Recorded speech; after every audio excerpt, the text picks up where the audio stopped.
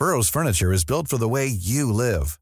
From ensuring easy assembly and disassembly to honoring highly requested new colors for their award-winning seating, they always have their customers in mind. Their modular seating is made out of durable materials to last and grow with you.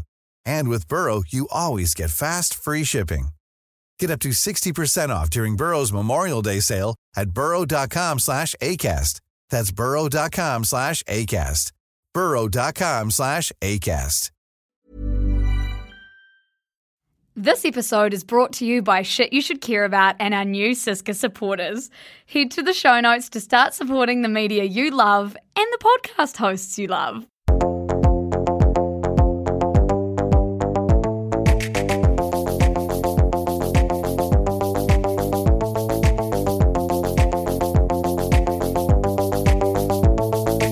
Hello, GarageBand. Are you recording me like a robot? Kia ora everyone and welcome to The Shit Show. Now you would have just heard an ad for us, by us, in front of this episode. That ad was asking you to come and become a Siska supporter, and here I am in real time again asking you to please, if you love me and Squish, or if you love The Shit Show, if you love literally anything we do, head to the show notes and come and just give what you can. If you've got nothing, don't give anything, but if you've got something, we would love your support.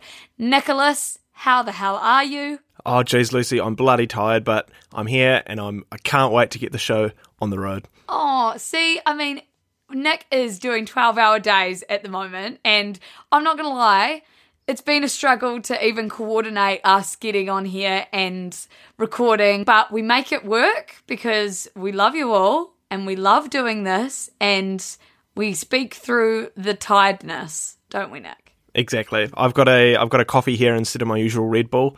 It's 10 a.m. in the morning, usually rather than 5 p.m. in the evening, so things are a bit topsy-turvy, but I'm here for it. We're ready. Yes, we're here for it and we are ready. Nick, what was the weirdest thing you saw on the internet this week? Yeah, so my weirdest thing I saw this week was r/place. Lucy, have you heard of r/place?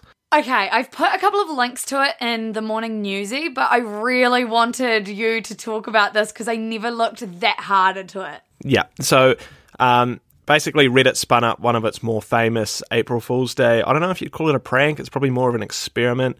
They first did this in 2017 and everyone's been asking for them to bring it back. For those of you who don't know, Reddit is basically a whole bunch of internet communities joined together, and they can either be like the cesspool of the internet, some of the worst stuff, or one of the greatest information resources ever created. If you ever want to know anything about anything, you can just type it in with Reddit at the back of it, and you'll probably find your answer. Reddit is like you're in one of two camps, you either don't use it and you think the interface is really ugly and it puts you off, like me at the start, or it is literally like where you get all your news, all your memes, like all the culture stuff first. You can search for the nichest little thing like rock climbing tips for New Zealand Reddit, and you'll just get everybody who's obsessed with rock climbing in New Zealand. Not that I'm a rock climber, that was just the first thing I thought of. You'll get all the information. Anyway, it's a really hard thing to say, r/place.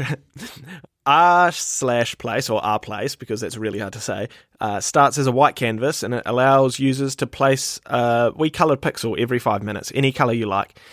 As time goes on and communities start to organise, it transforms into like this moving, evolving tapestry of art in a way, representing all these different sorts of communities, from like nations' flags to communities about streamers, just people painting iconic memes. rplaces are, for me, one of the best things on the internet. And you could just spend hours watching the time-lapse as it evolves. So I'd recommend going and checking it out for sure. I watched the time lapse of it the other day just so I could understand it a bit more. And honestly, it's the cutest thing ever. Like, you can see how groups and communities get together because you can change one pixel, like you said before, every 5 minutes. So groups have to get together and, like, say if they want to make a flag, you have to be like, okay, you're going to do this color, you're going to do this part of the flag, you're going to do this. And we can only change it at certain times. Honestly, it's so wholesome. It's so cool. And Nick, I just think it is a great weirdest thing that you saw on the internet this week. Thank you, Luce. What's your weirdest thing? My weirdest thing is that Dyson have made headphones that are also air purifiers. Did you see these? I did see them. I thought it was an April Fool's joke. So did I. So basically they are like over-the-ear headphones, like noise-cancelling headphones, but they are also like, they have what looks like a mask almost built into them to purify the ear. And on the Dyson website, they have a little sort of slideshow of the iterations from, I think, 2016 when they first started designing it to now. And it's really interesting because it's like they were thinking about this, obviously, with the rise of both air pollution and noise pollution. And Dyson likes to be quite forward-thinking and upfront. But I don't know if this is a hit or a miss. They look really weird, but everybody thought AirPods looked really weird at first too. Yeah. They almost look like a motorcycle helmet and how you've got the guard over your face. Yeah. Over your mouth. So they went through 500 different prototypes, 6 years of research, and 30 years, obviously, of air filtration expertise. One of my flatmates walked over and he said he thought it was quite a cool idea because of, obviously, the rise in air pollution in places like China or in India. And then I sort of went back to him and was like, yeah, it's great for that, but are the people that really need it living in these places going to be able to afford something from Dyson, which is, quite expensive on the whole?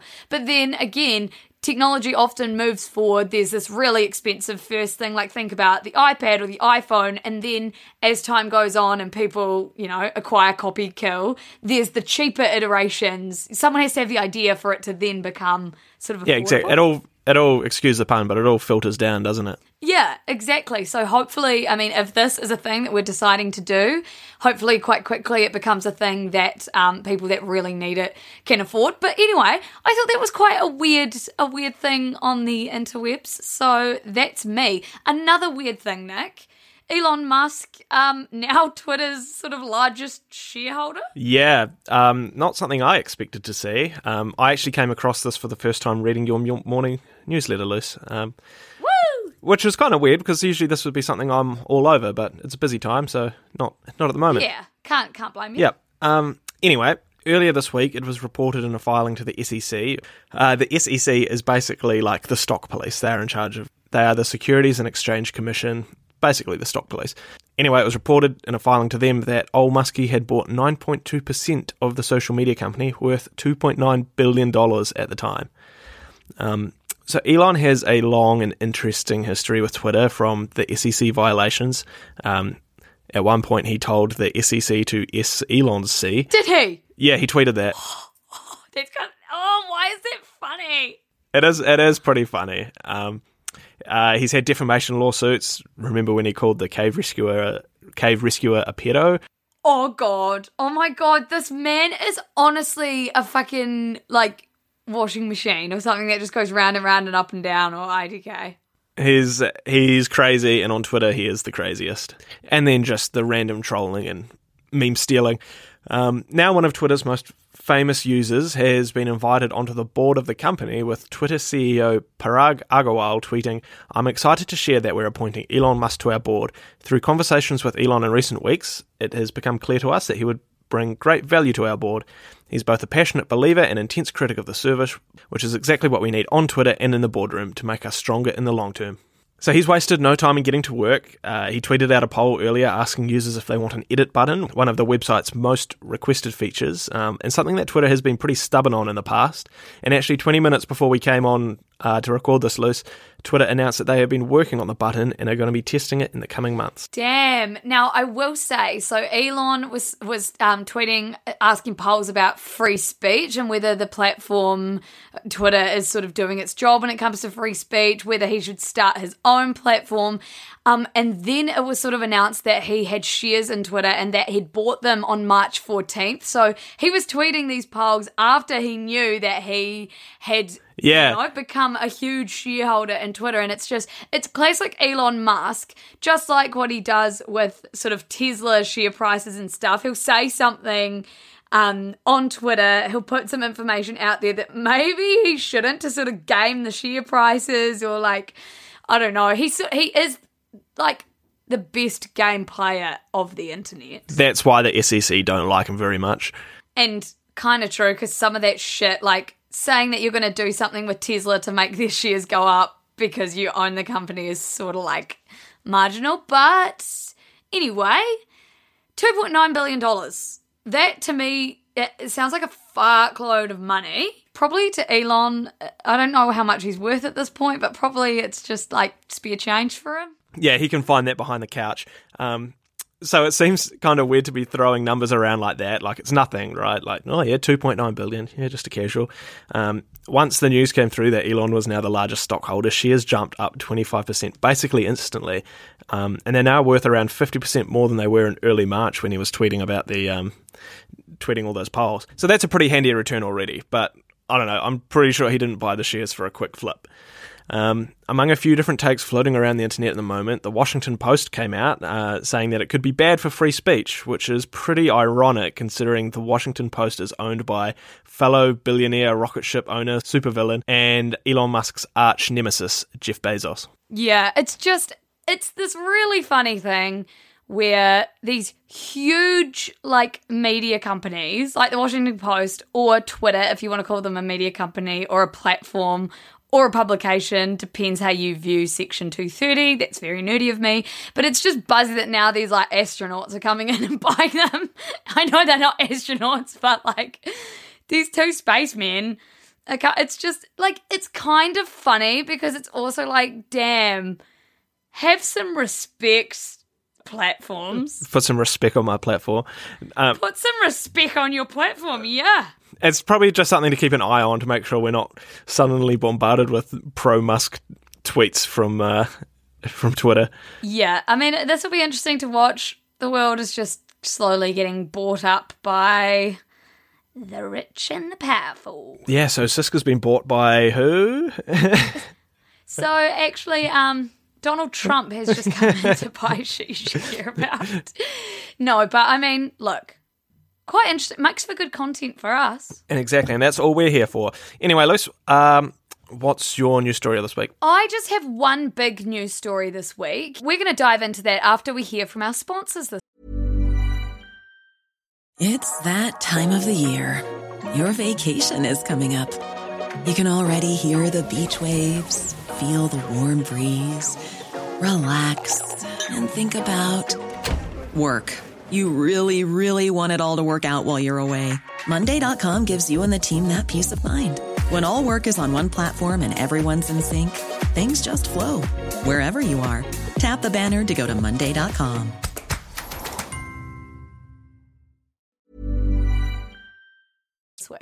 So here is an ad for us by us. I want to have a super quick chat to you all about Siska supporters. This is the new way that you can support what we do here at Shit You Should Care About. Because right now we're in a studio, which costs money to hire, with an audio engineer who we've got to pay, and every week we're researching, scripting, and hosting this thing for you, all which takes time, resources, and it costs money. You'll also notice that we're using valuable advertising space here, space which we often leave empty because we want to make sure that we're only partnering with the best and most vibey people.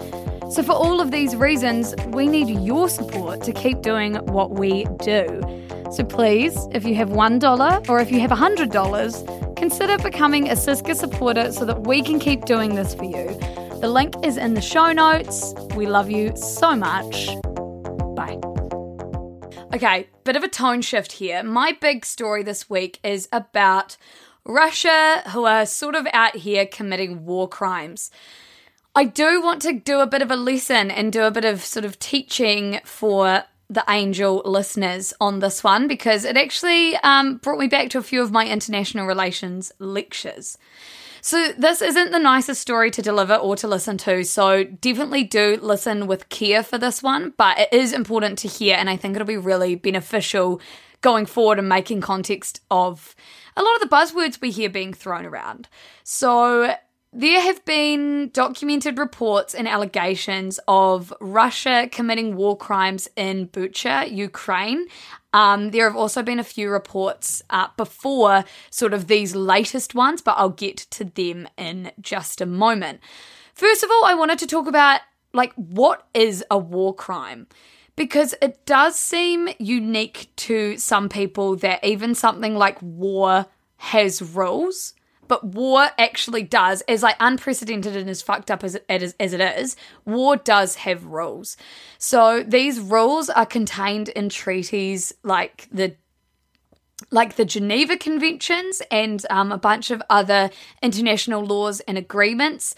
They outline things like civilians cannot be deliberately attacked. Their infrastructure that is vital to their survival can't be attacked. Some weaponry is banned, like you can't use sort of landmines or chemical or biological weapons. The sick and wounded must be cared for, and that includes injured soldiers, and that also includes prisoners of war. These people all have rights. And serious offences such as murder, rape, or mass persecution of a group are known, as we all sort of know, as crimes against humanity. So I think the main takeaway I wanted just from that short spiel was for everyone to realise that even in these unprecedented, like, warlike times, there are still rules, and those rules are there for a reason. And they're there so that, you know, countries or people that commit atrocities or war crimes can be tried. They can be held accountable for sort of the fucked up shit that they do. So what have Russia allegedly done? It's just been announced that Ukrainian authorities have sort of found out that the bodies of 410 civilians have been found in the areas in Bucha or around Kiev, as I mentioned earlier. So far, authorities also allege that civilians were shot in the streets, thrown into wells, and crushed by tanks. I think there was also some evidence that they had been bound up and that these people were civilians.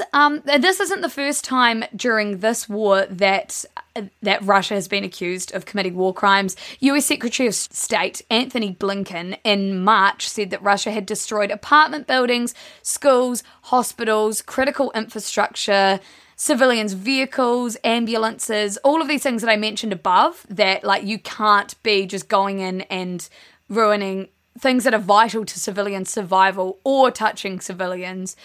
Earlier that month, there was a Russian strike on a theatre in Mariupol, and also there was a hospital that had been attacked in Mariupol by Russia. So all of these things do come under the umbrella of war crimes. Russia, though, have responded naturally, denying any type of massacre in Bucha, any type of like war crimes. They say everything's fake. They say not a single local resident has suffered any violent actions. They're saying it's all staged. They're basically, Nick, using their usual lines. Motherfuckers. Like, that's horrific. It's fucking horrific, and it's clearly, obviously, not staged. There are satellite images. There's more and more evidence coming out, basically, on the daily. But I did want to move into a little bit more about how you deal with war crimes, and specifically in this circumstance, the UN and how Zelensky has just sort of approached them. So Zelensky has spoken to the UN Security Council, essentially saying, what is the point of the UN if they can't or they won't act? And this has a lot to do with Russia and the infamous veto power. So let me take it back. How the UN Security Council works. Basically, the UN Security Council is like a section or an organ of the greater UN. So this section of the United Nations is basically tasked with maintaining international peace and security. Hence why it's called the UN Security Council.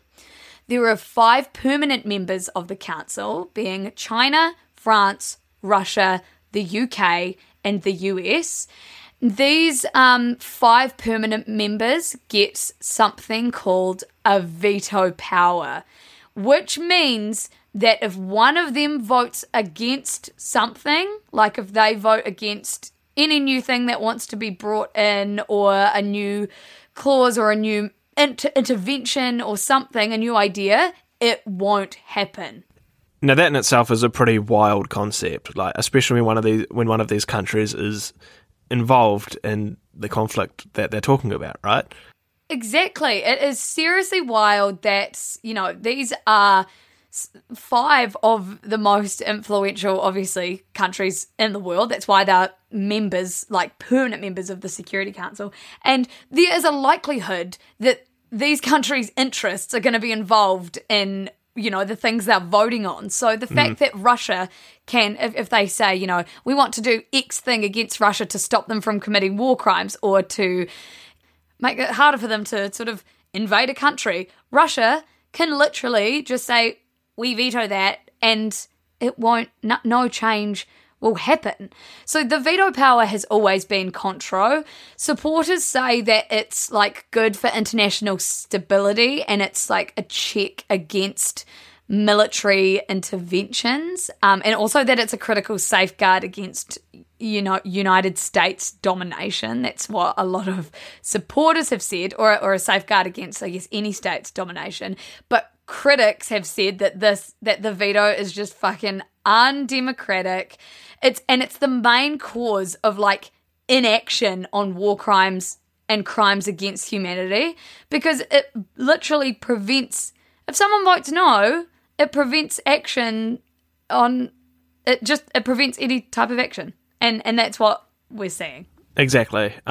So what has the Ukrainian president Zelensky said about this? So Zelensky went and he spoke to the Security Council and he said that the UN basically had to act because not doing anything would mean there is no point to having this world body. He said, "Are you ready to close the UN and the time of international law is gone?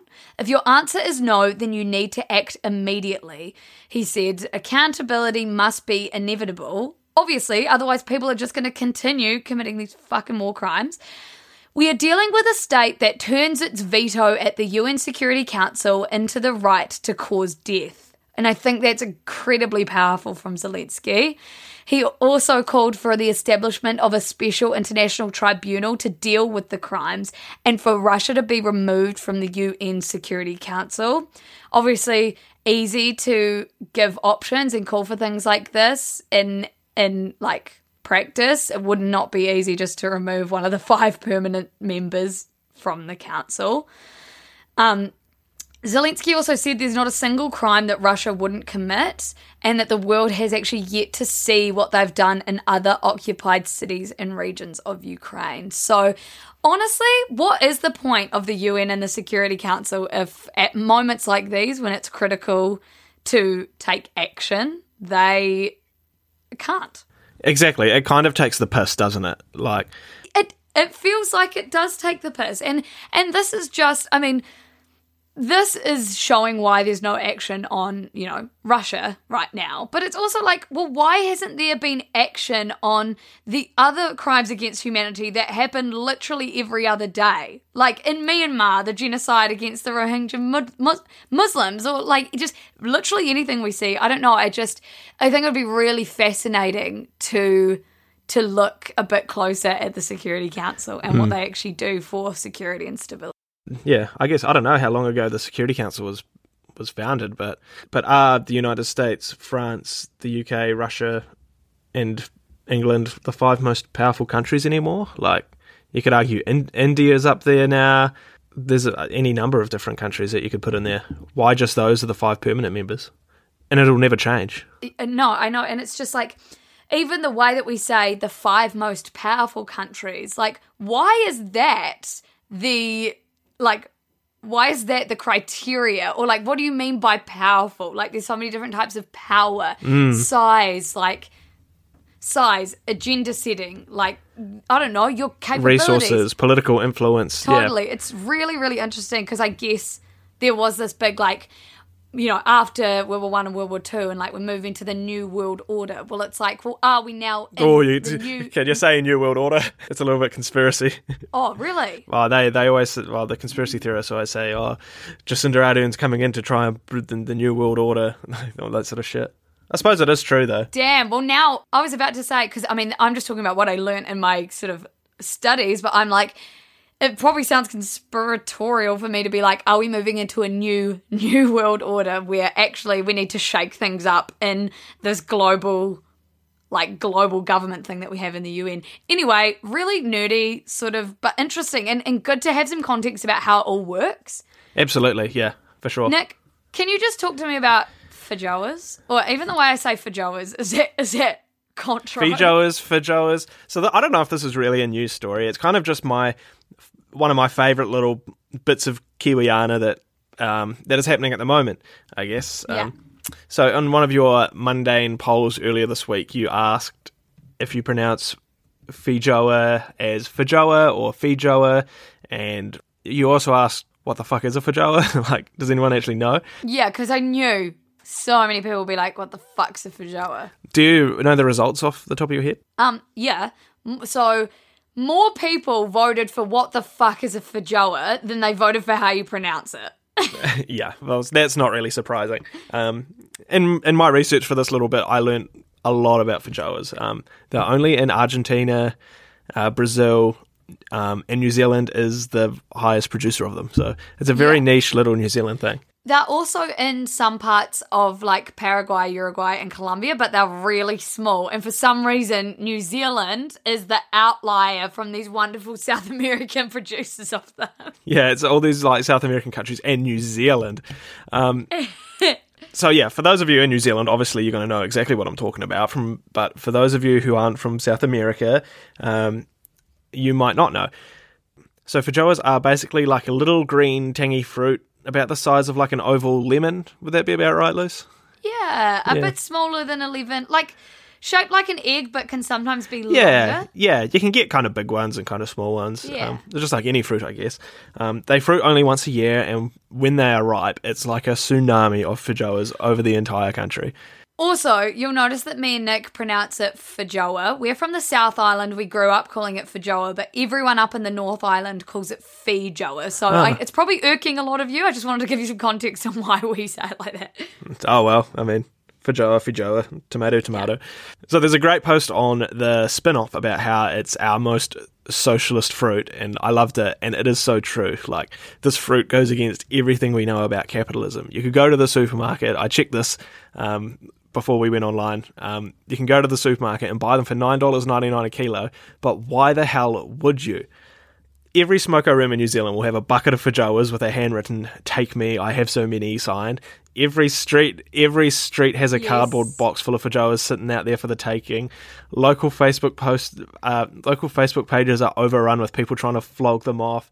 Even our backyard, Luce, we've got like 6 or 7 of these little trees, and it's like a carpet of green feijoas sitting on the ground. If you happen to be in Blenheim and want some, hit me up. I can sort you out. Please. For feijoa fans, it's like the most wonderful time of the year. It's all the Christmases have come at once. For the owners of feijoa trees, it can be pretty stressful. Like, what the hell do you do with them all? I'm trying to use the podcast to flog them off. The lawnmower can only spray so many across the lawn before it becomes like a minefield of bees and wasps. You've got to be pretty brave or stupid to venture across the lawn to the trees at this time of the year. Yeah. Then all of a sudden, like by the end of April, it's all over. The break room buckets are gone. The street side boxes have been rained on and turned to mush. And the smell of decomposing fruit from the back corner of every second house is wafting through the neighbourhood. The trees sit dormant for another 10 months until our favourite little bit of Kiwiana cranks right back up again, I guess. That was quite poetic, Nick. And like, are you even a feijoa fan? I mean, I have a couple of feijoas a year, but I don't sit there and hook into them. We've got a bucket. I've taken a photo of it. I'll post it on the shit show. We've got a bucket of them sitting outside our front door at the moment. On my way home from Hawke's Bay, I was given a big bag of feijoas from the trees at Hawke's Bay. And honestly, I have to say, they're one of my favourite fruits. I have been hoeing into them, and so have all my flatmates. Also, in America, some people call them pineapple guava or different variations of guava, and like, they're not guavas, but I get it. They have that gritty sort of feel, and they're sort of sweet, and you know that scratchy feeling that pineapple can give you? Yeah, that's like the acid breaking down your mouth, basically. But it's an addictive, like sour, sweet. Yes. Are you a skin on or a skin off person? Do you just eat the whole thing? Oh, skin off. I scoop it out. Just scoop it out with a teaspoon? Yeah.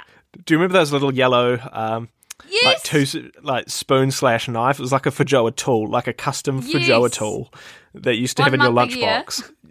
Because I prefer Fujoas, going between Fujoa and Fujoa, I prefer Fujoas way more than kiwi fruit. Controversial. Really? I think so. Most people will go for kiwi fruit, surely. It's funny because Fujoa is more Kiwiana than kiwi fruit, but kiwi fruit's called kiwi, and so are we. Anyway. Yeah. Anyway, Fujoas. If you can get your hands on a Fujoa, if you're from overseas, I'd recommend it. Give it a go. You love it or you hate it. If you're in Blenheim, hit me up. Yeah. I've got so many Fujoas. I love that. Please come and take them. I would actually love if someone that listened came and got the Fujoas off you and we could update everyone next week. Man, that's just content, isn't it? It's just content that makes itself doubt. Now, I hope you don't mind, but I'm going to jump straight into a good news story this week because I did a big old UN deep dive and I just thought that's enough for me with the hard news. Yeah, no, go for it. So the gamers are really banding together in support of Ukraine, and I am obsessed with this. Obviously, the gaming industry and community is fucking huge and also really dedicated to, like, a lot of causes. Oh, totally. If you need them, they'll come through for you. So I've got just a few stories really quickly. Fortnite just raised $144 million for Ukraine relief. This is epic. And I say Epic because Fortnite, the company that owns it, or the developer, is called Epic Games. They Good from you. They raised $144 million in 2 weeks, and it's going to be going across multiple different places, multiple different age groups. Riot Games last month, who are the people behind League of Legends, they raised $5.4 million for Ukraine. Itch.io, which is sort of, they bundled up a bunch of games and like sold different bundles. They raised $6 million.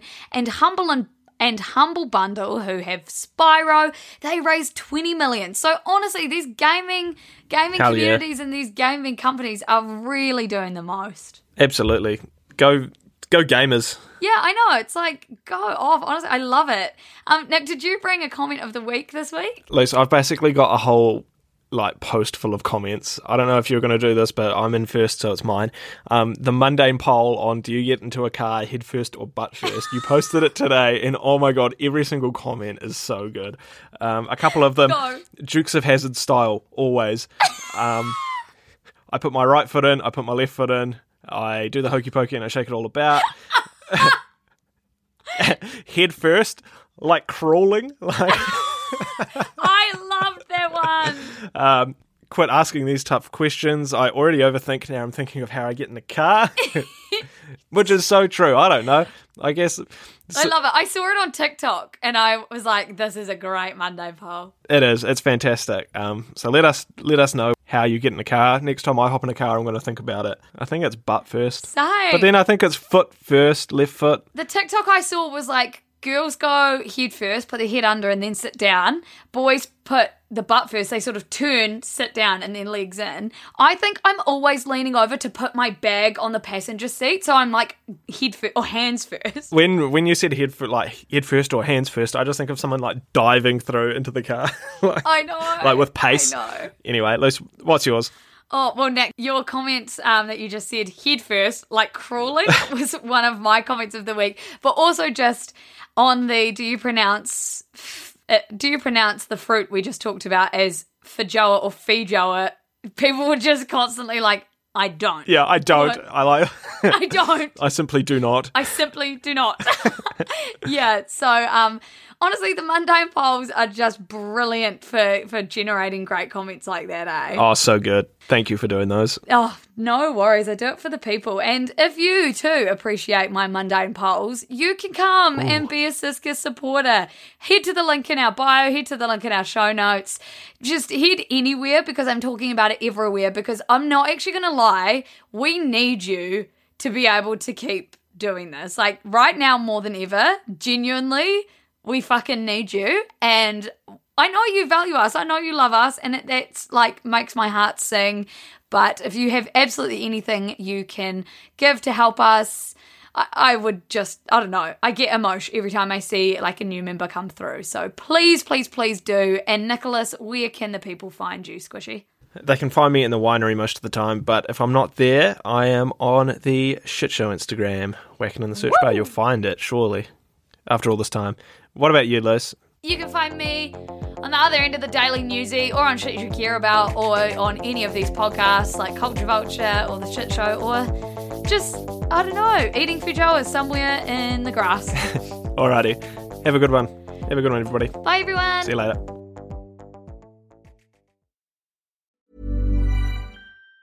Even on a budget, quality is non-negotiable. That's why Quince is the place to score high-end essentials at 50 to 80% less than similar brands. Get your hands on buttery soft cashmere sweaters from just $60, Italian leather jackets, and so much more. And the best part about Quince, they exclusively partner with factories committed to safe, ethical, and responsible manufacturing. Elevate your style without the elevated price tag with Quince. Go to quince.com/upgrade for free shipping and 365-day returns.